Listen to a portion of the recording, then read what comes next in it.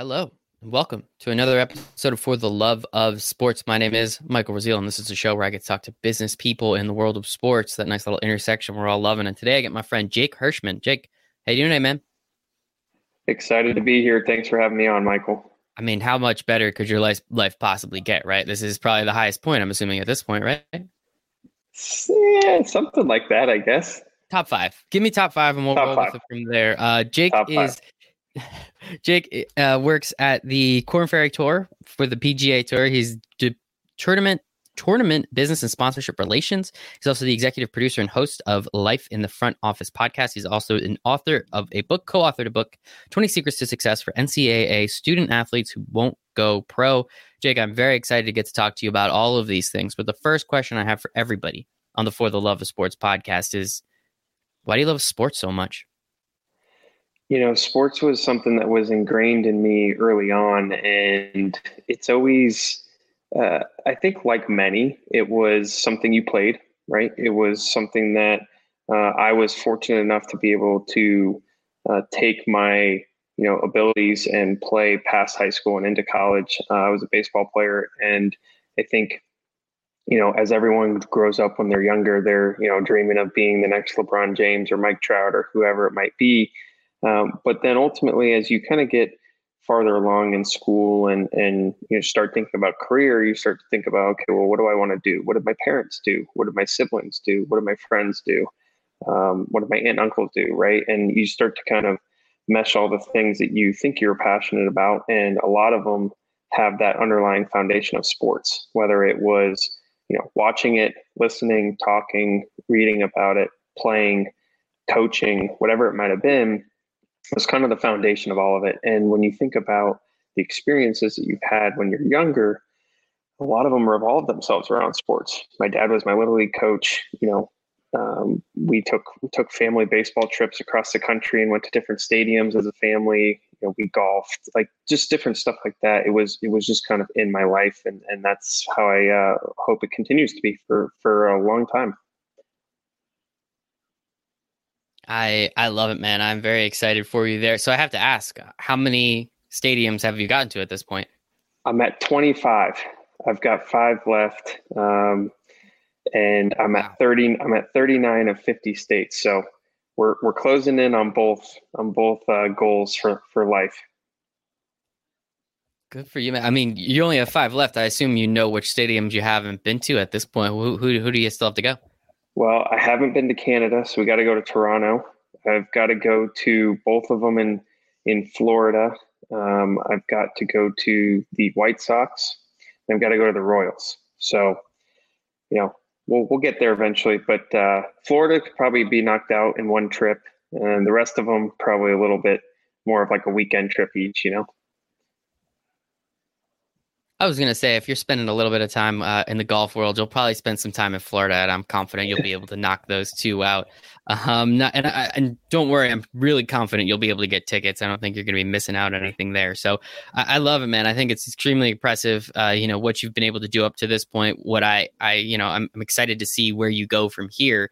But definitely, I mean, I want to, as you said, you played a little bit of ball in college. You then got a double master's from Ohio University. So if people out there don't know, Ohio University, their master's program, they're in the sports programs within their master's school. I don't really even know how to say that, but I think everybody figured it out. They have some really impressive stuff going on when it comes to master's programs in the sports industry there. I got it. And you have two of them. What led you to want to get two master's programs or master's degrees from this prestigious school? Yeah, so I played in college, like you mentioned, and I actually got injured my sophomore year. I tore my rotator cuff, and I was kind of at this cross point where I had enough credits coming in from high school. I had done 23 credits in one of my semesters at one point with a couple different internships, and figured out with my advisor that I could graduate a year early, do my rehab, and become a graduate transfer. And so I did 5 years of college like many others do. I just did it in a little bit different fashion. And so when I went to Ohio University as a grad student, I tried to play the first year, got to a point where great experience. Probably wasn't going to get very much playing time, and said, all right, well, let me hang up the cleats. I'm going to figure out what I want to do with my career, and I want to coach and, do some other different things around the game to ultimately, you know, see where I could go, learn as much as I can. When I was applying originally for the sports administration program, though, at Ohio University, one of the things was that they have a dual degree program, which is an MBA and an MSA. And then they also just have the exclusive MSA program. Well, at the time, the travel demands with baseball and the MBA were going to be pretty tough. And so I actually took a master's in sports science and recreation degree that was 2 years and did it in one, and was able to then pair it with the sports administration degree. So a little bit different than most even took the path at Ohio University who went through that program. And then I decided I want to be even more different, and I left early to pursue a internship with the Seattle Mariners in player development scouting, and finished my degree online through their professional sports master's program. So a roundabout way of saying it was quite the journey from out west to Athens and then back to Arizona, as that's where the internship was. I then went and worked for the Arizona Diamondbacks a little bit with their academy to bridge experiences, which I then went and worked for MLB with the Arizona Fall League. So that was kind of my continuation of baseball within the professional world. And then decided, like you said, for the love of sports, right? Like, why do you really want to get into it? And I think sometimes you have to step back a little bit on the identity piece of it and understand the true business behind it. And so I really wanted to gain some different perspectives on ultimately what the business of sports really entailed outside of just baseball, which was a lot of what I knew.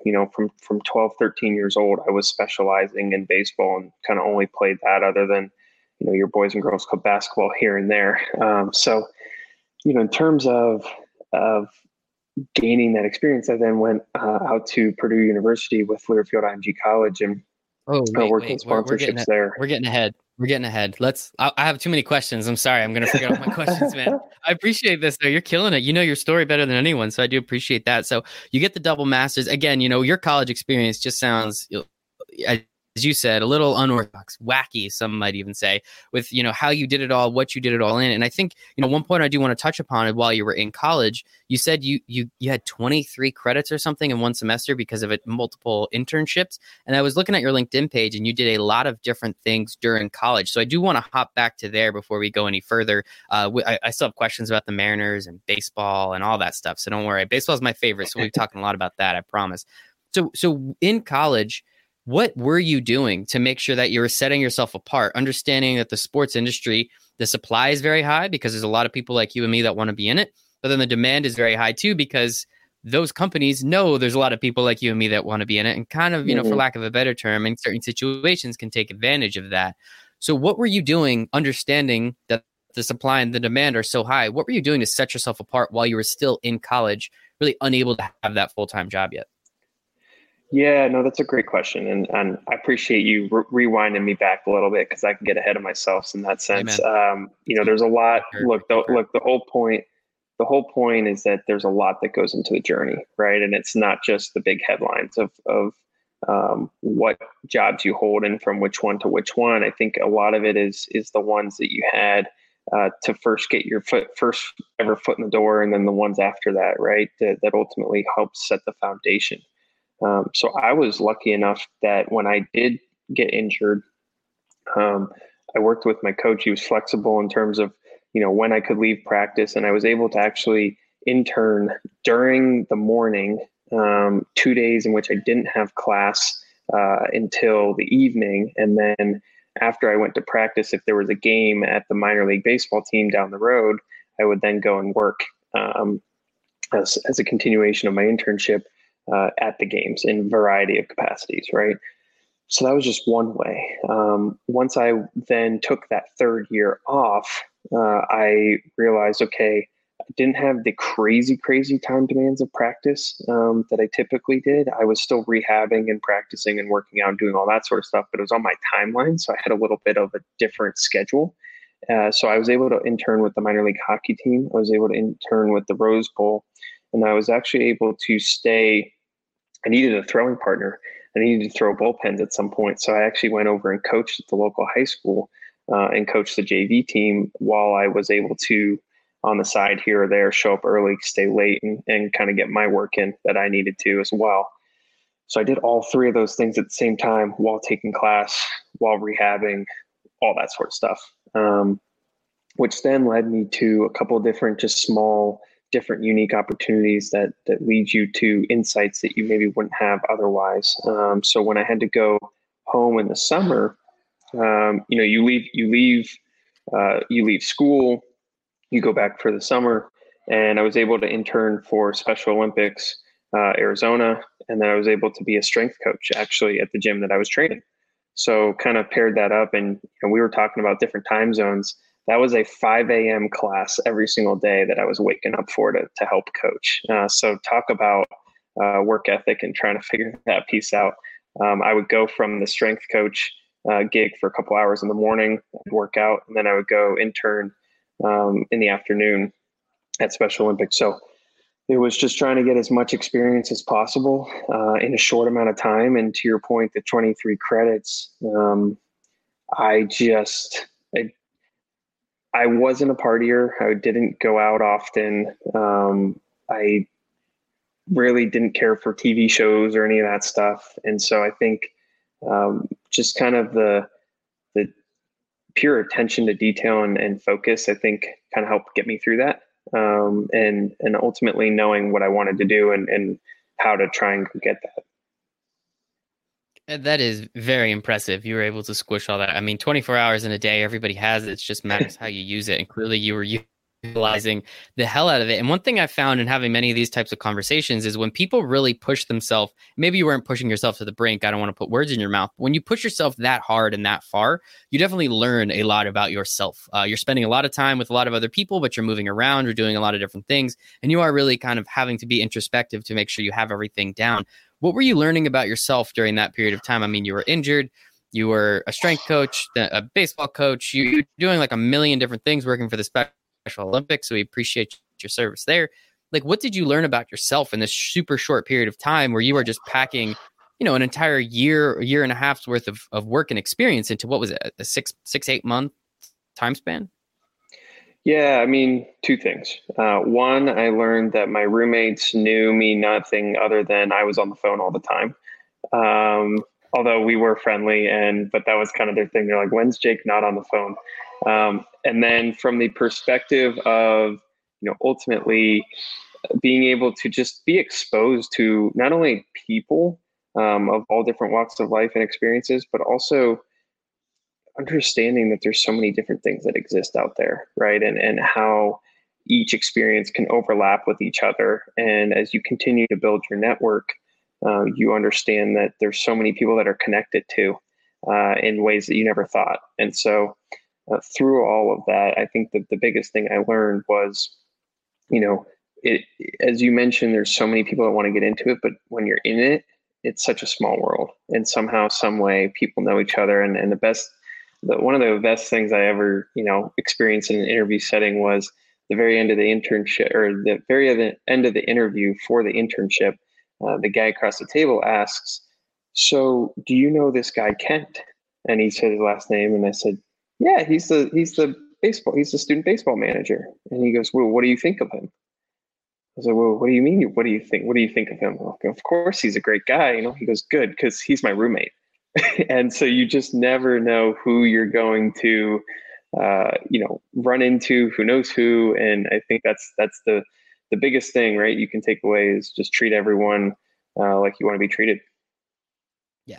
Don't treat everyone like you want to be treated just because they might know somebody. Do it because you're a good person, right? 100%. Yeah. So no, I'm kidding. It's definitely a good reason to do it because, again, the sports world, as huge as we may think it is, as gigantic as it really is, I mean, you can count the number of professional teams here in the United States. I mean, 4 major sports, all of them with around 30. There's about 120, 130 maybe major sports teams here in, we'll call it North America if you add the Canadian team. So there's really only so many people in the industry now. Obviously, we have all these sports tech and all these other the media companies, of course. But again, when you think about it like that, there's really not too many people around, and I think that's an awesome lesson, as you said. Just there's no reason, be nice to everybody, treat everyone the way you want to be treated, because A, again, you're a good person, that's what you want to do, but B, they're most likely going to know somebody that you know in some capacity, and you only have one of you. If the rumor starts getting around that Jake's not a really good person to work with, not too many people are going to want to work with Jake. So thankfully, you do not have that rumor going around yet.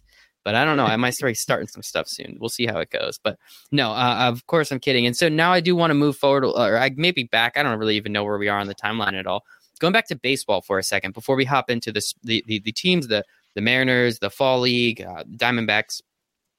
With what I found with professional athletes and what I've obviously also found with college athletes is you've been playing the sport, as you said, baseball is the only thing you've known. You've known it for a very long time, but it was the number one sport. You played it. You obviously were good enough to play in college. You then get hurt. You then want to continue playing. At what point, what was it like, as you said, hanging up the cleats?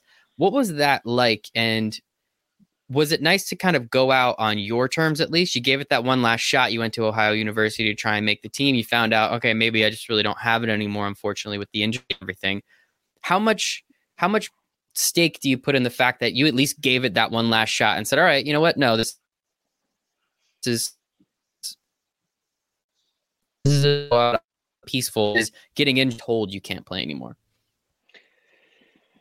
Yeah, I mean, I think, you mentioned at the very beginning of the episode that I co-authored a book, and that's exactly where it came from. It was that transition period where you know that you're going to have to move on, but you don't know how, right? And ultimately, everyone wants to try and walk out on their own terms, and they want to try and give everything they got. But when I do reflect back to when I finally kind of understood what injury I was dealing with, the D-backs doctor at the time had said, hey, you can either just totally hang it up, never play again, or you can try and figure out how to throw it completely differently. And so, what do you mean? He goes, well, submarine, like a lot of those guys figure out how to do something different. And I said, okay, so challenge accepted, right? I wasn't going to just hang it up. And I figured out how to throw a submarine, and that was the process I went through. It was grueling. I probably have certain aches and things that are going to haunt me 10 years from now, and that I have no idea are coming because of that. But at the same time, I would never change it for the world, and it's 100% worth it. And to be able to say that you gave it your all and that you can move on to something else, I think is huge from a mental standpoint. Knowing that you did try everything you could. Exactly, because that's what I've found is when you're told you can't play anymore, it's a lot different than if you go out on your own. Now, obviously, I don't have this experience. I played JV baseball in high school, so I really can't take too much. I was kind of lazy and didn't want to play baseball anymore. But I just think it's always interesting to see how people deal with it. And you dealt with it in what seems like the best way possible. You gave it one last shot. You realize, all right, this is clearly not exactly what it's going to look like. It's unfortunate, but at least you gave it that shot. As you said, you gave it your all, and then you turned it into a book. So I think that's a pretty darn good way of going about it. So I guess let's go to the book now, because we're talking about that a little bit. So you co-authored it. It's the 20 Secrets to Success for NCAA student athletes who won't go pro. So as you said, it was a lot of the things that you learned during this process and after this process, understanding, all right, maybe, I was an athlete. That's kind of who I self-identified with. You get this injury. And now, unfortunately, you're not really, an athlete anymore. Of course, you still are, but you're not competing at that high of a level. What made you want, was that the onus behind writing that book, or I guess when did that idea come to you to the point where you're like, all right, yeah, actually, let me put this down on paper because I think we got something here?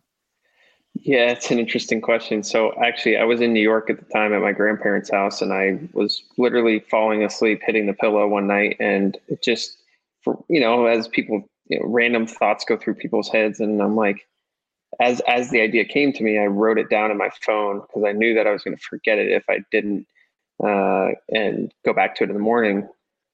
And at the time, I was there on a weekend trip prior going back to Ohio to start my second year. And my GA was a research assistant for a department chair. And he kind of, the week prior, asked me what I wanted to do. And so sure enough, I came back to him and I said, I have this crazy idea. I want to write a book. And he's like, what? He's like, you realize you're only here for a year? I'm like, yeah, we could do it. Um, and I gave him the idea, and he goes, well, it's a really interesting one. He was actually a former student athlete as well. So we got a couple other former student athletes together that were involved in our program, and put it together in 5.5 months. And then the publishing process took 3 times as long. And then January 2018, it came out. And so when you think about just the process that went into it, you really tried to reflect on the idea in the sense that, okay, if I was, put yourself back 3, 4 years, right, in my shoes when I was first starting out as a freshman, what would I want to know? And because I was so close to that and so close to that experience, I was able to utilize the people that I had surrounded myself with, their connections, and ultimately the ability to interview 65 different people about their experiences to then um, try and provide some advice and insights that a lot of different people could relate to, right? Because my story is just my story. Your story is just yours. And ultimately, the person who's reading it might not relate to either of us. But if they can relate to someone in the book, then fantastic. And that's what we try to do, is impact people. And so the idea as a whole came together because, as you were mentioning the different things that I've done during my college life, right? Not every student athlete takes advantage of it that way. And if they get injured and they are told they can't play anymore, they also don't necessarily take advantage of that situation either.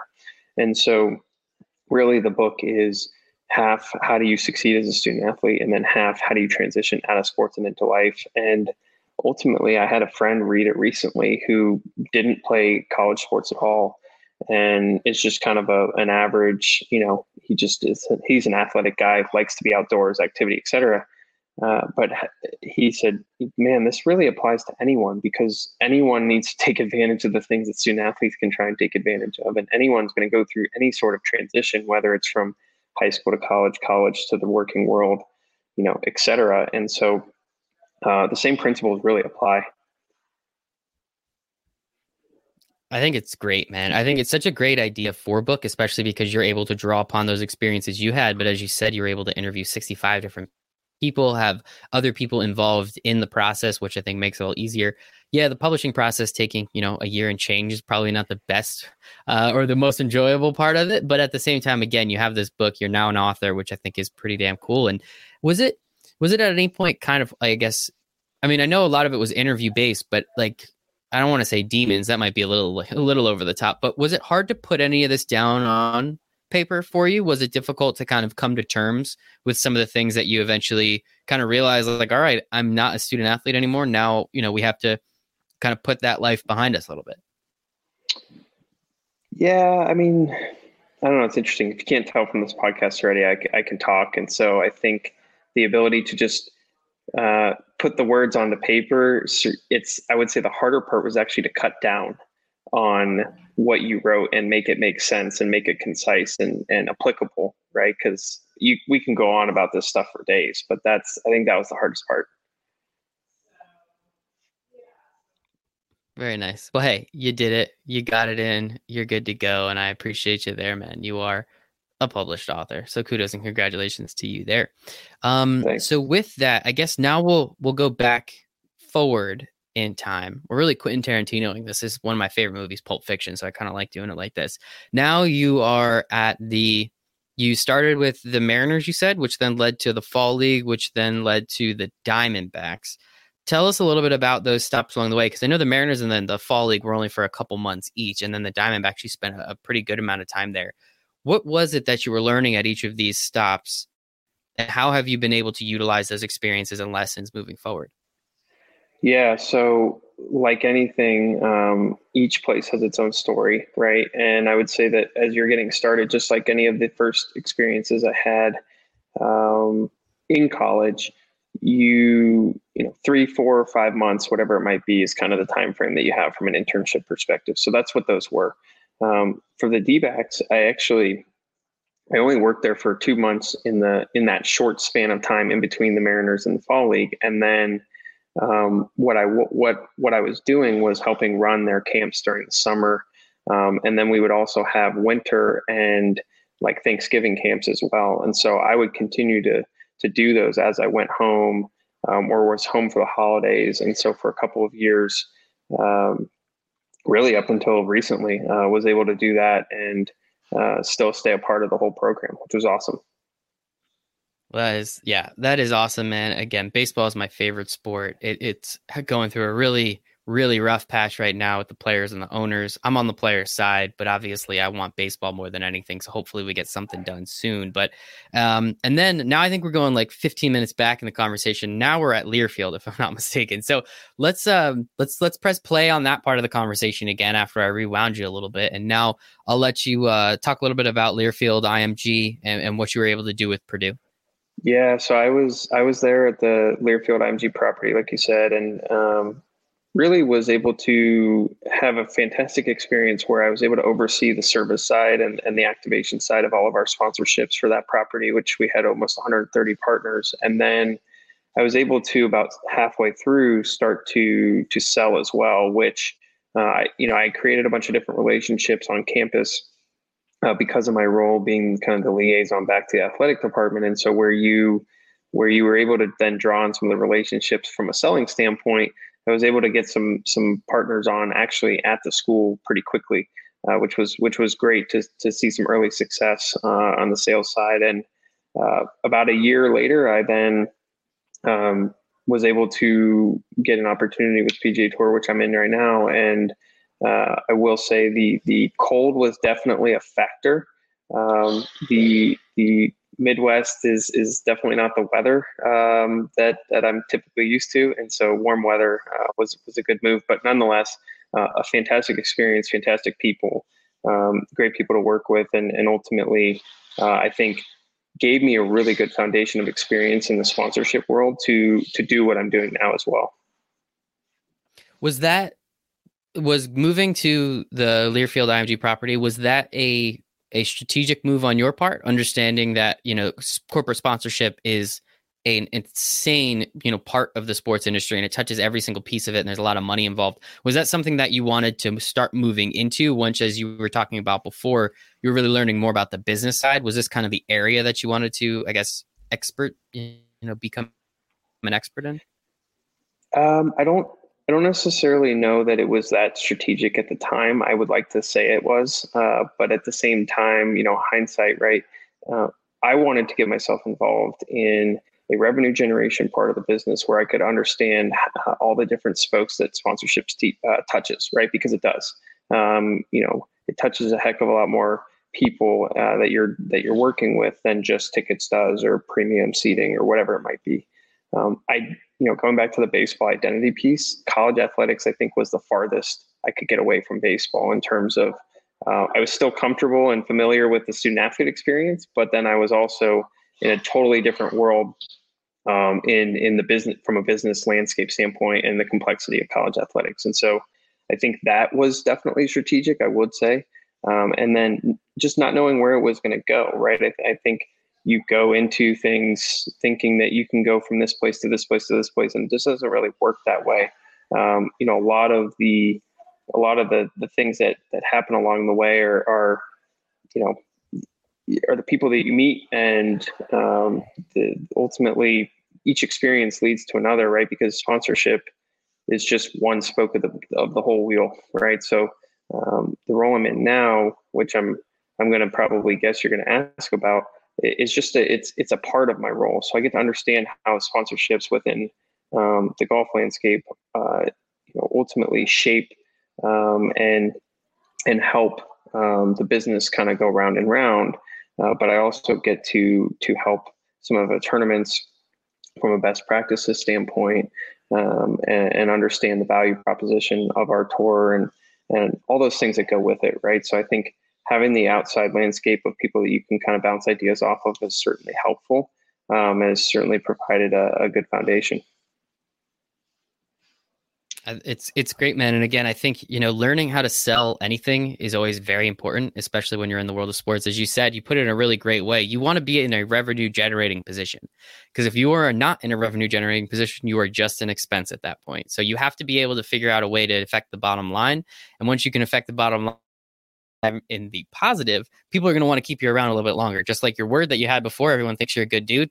They're probably going to keep you around a little bit longer because you're a good dude. But if you're just an expense and they can have someone else do the job the exact same cheaper, why the heck are they going to keep Jake here? So you were, in my opinion, correct on trying to get one of those revenue generating opportunities, which you've then been able to parlay into a nice position. And I butchered it before: tournament business and sponsorship relations at the PGA Tour with the Corn Ferry Tour. So that was the former Web.com tour, if I'm not mistaken, right? So that's with correct. that, like what exactly?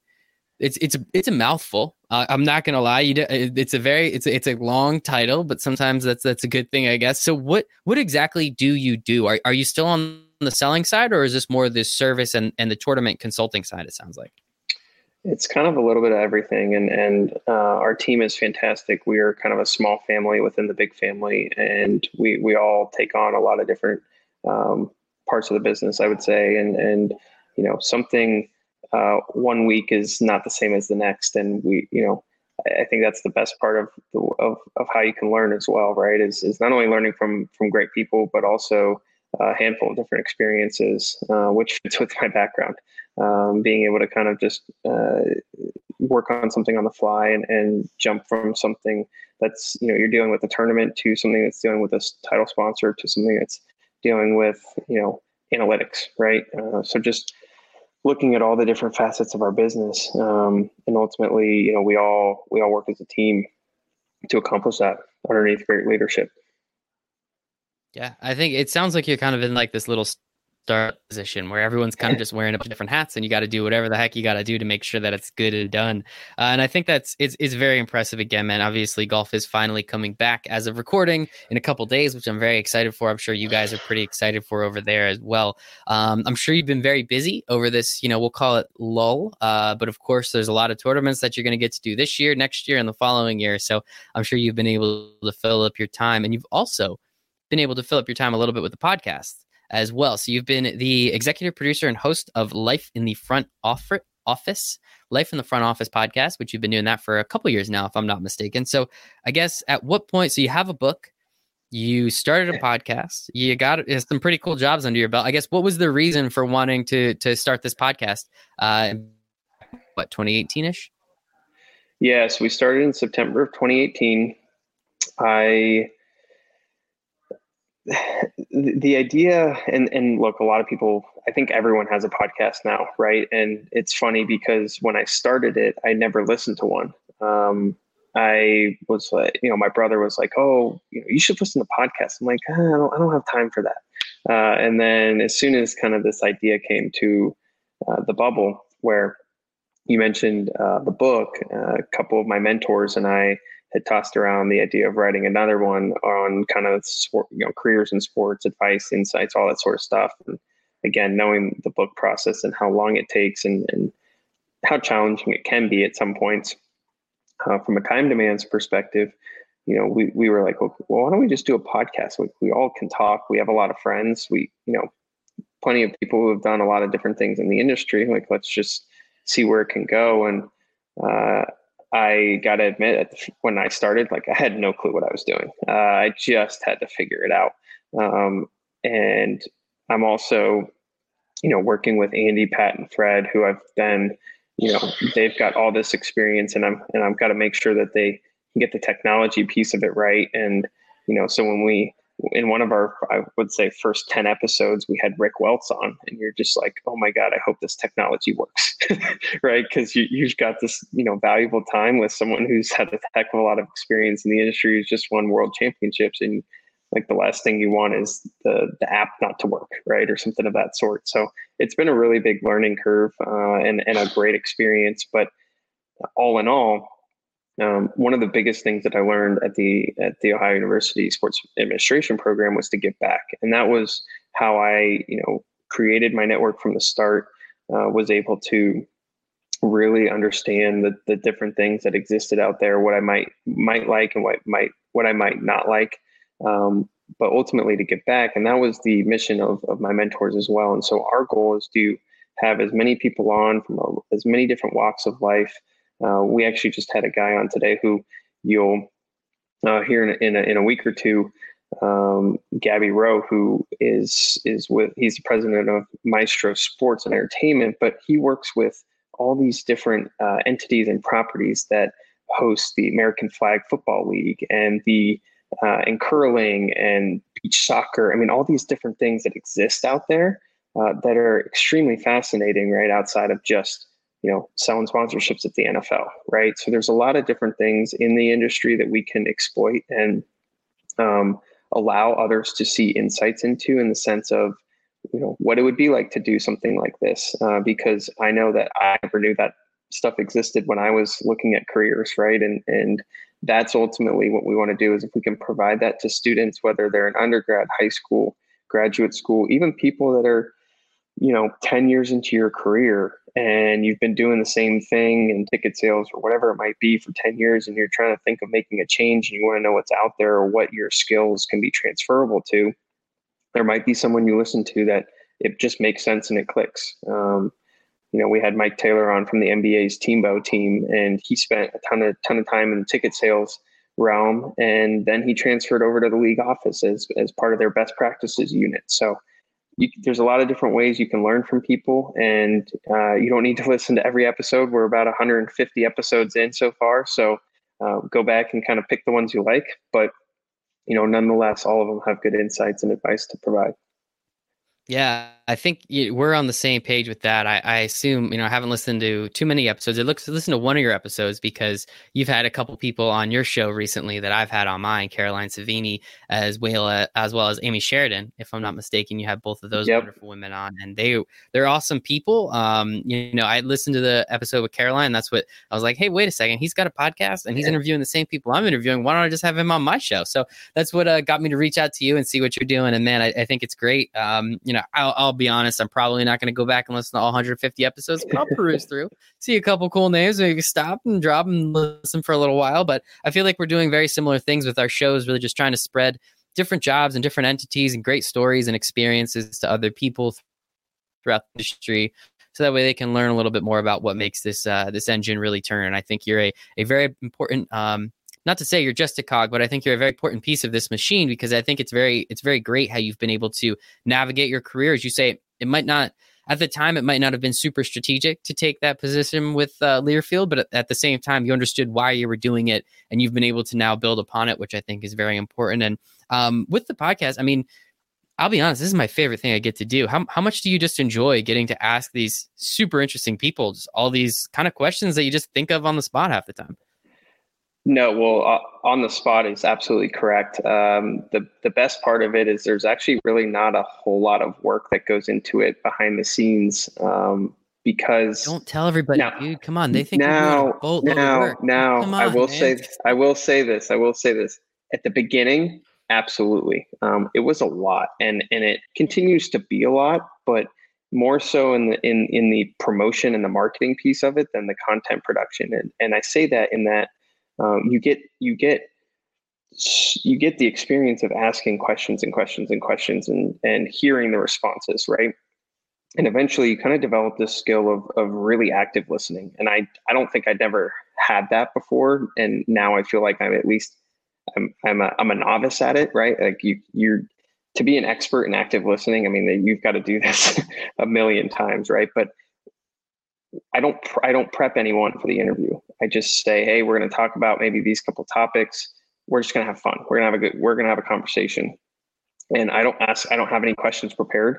I honestly I'm just curious. I try and ask really good questions. I try and listen to their responses to then ask follow-up questions.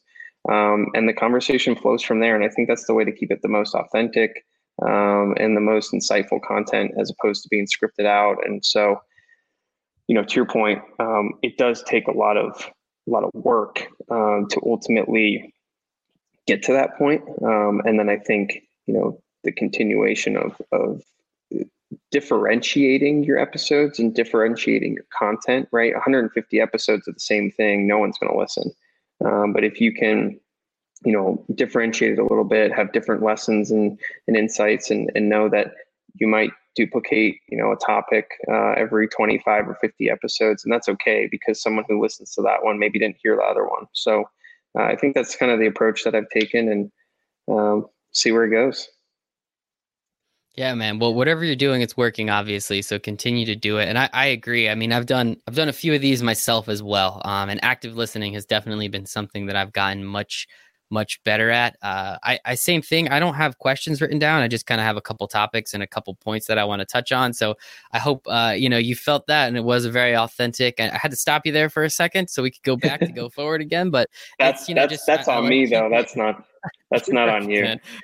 You're perfect. You're perfect. No worries at all. And I think again, it makes for fun little quips like that. But again, this is one of my favorite things I get to do. So I appreciate you giving me some of your time today. I appreciate you sharing your experiences, your story, your wisdom with everyone out there, because even at a young age, you have a lot of it. And I think there's a lot that people can learn, especially from the book. So just want everyone to know all the links, all your socials, the podcast. If you have any podcast socials, everything will be in the show notes. Obviously, link to the book that will be in the show notes as well. So hopefully we get a couple people to buy that. Make you maybe, I don't know. I don't really make that much money being an author anymore. You tell me. Never, You never. co-authored a book with like six No. people. I don't think you're gonna, you're pulling millions yet, but it's gonna lead to everything. And I think that's the important thing. You're playing the long game, which I think is great. But Jake, man, this has been absolutely fantastic. I sincerely appreciate your time. Jake Hirshman, tournament business and sponsorship relations at the PGA Tour with the Corn Ferry Tour, executive producer and the host of Life in the Front Office podcast, as well as author of 20 Secrets to Success for NCAA student athletes who want to go pro. You really like long titles. I think that's the one thing I learned from you here. Everything, a lot of words in this stuff, but I respect the hell out of it, Jake. I appreciate your time today, man. Thanks. I appreciate it. And I appreciate the time.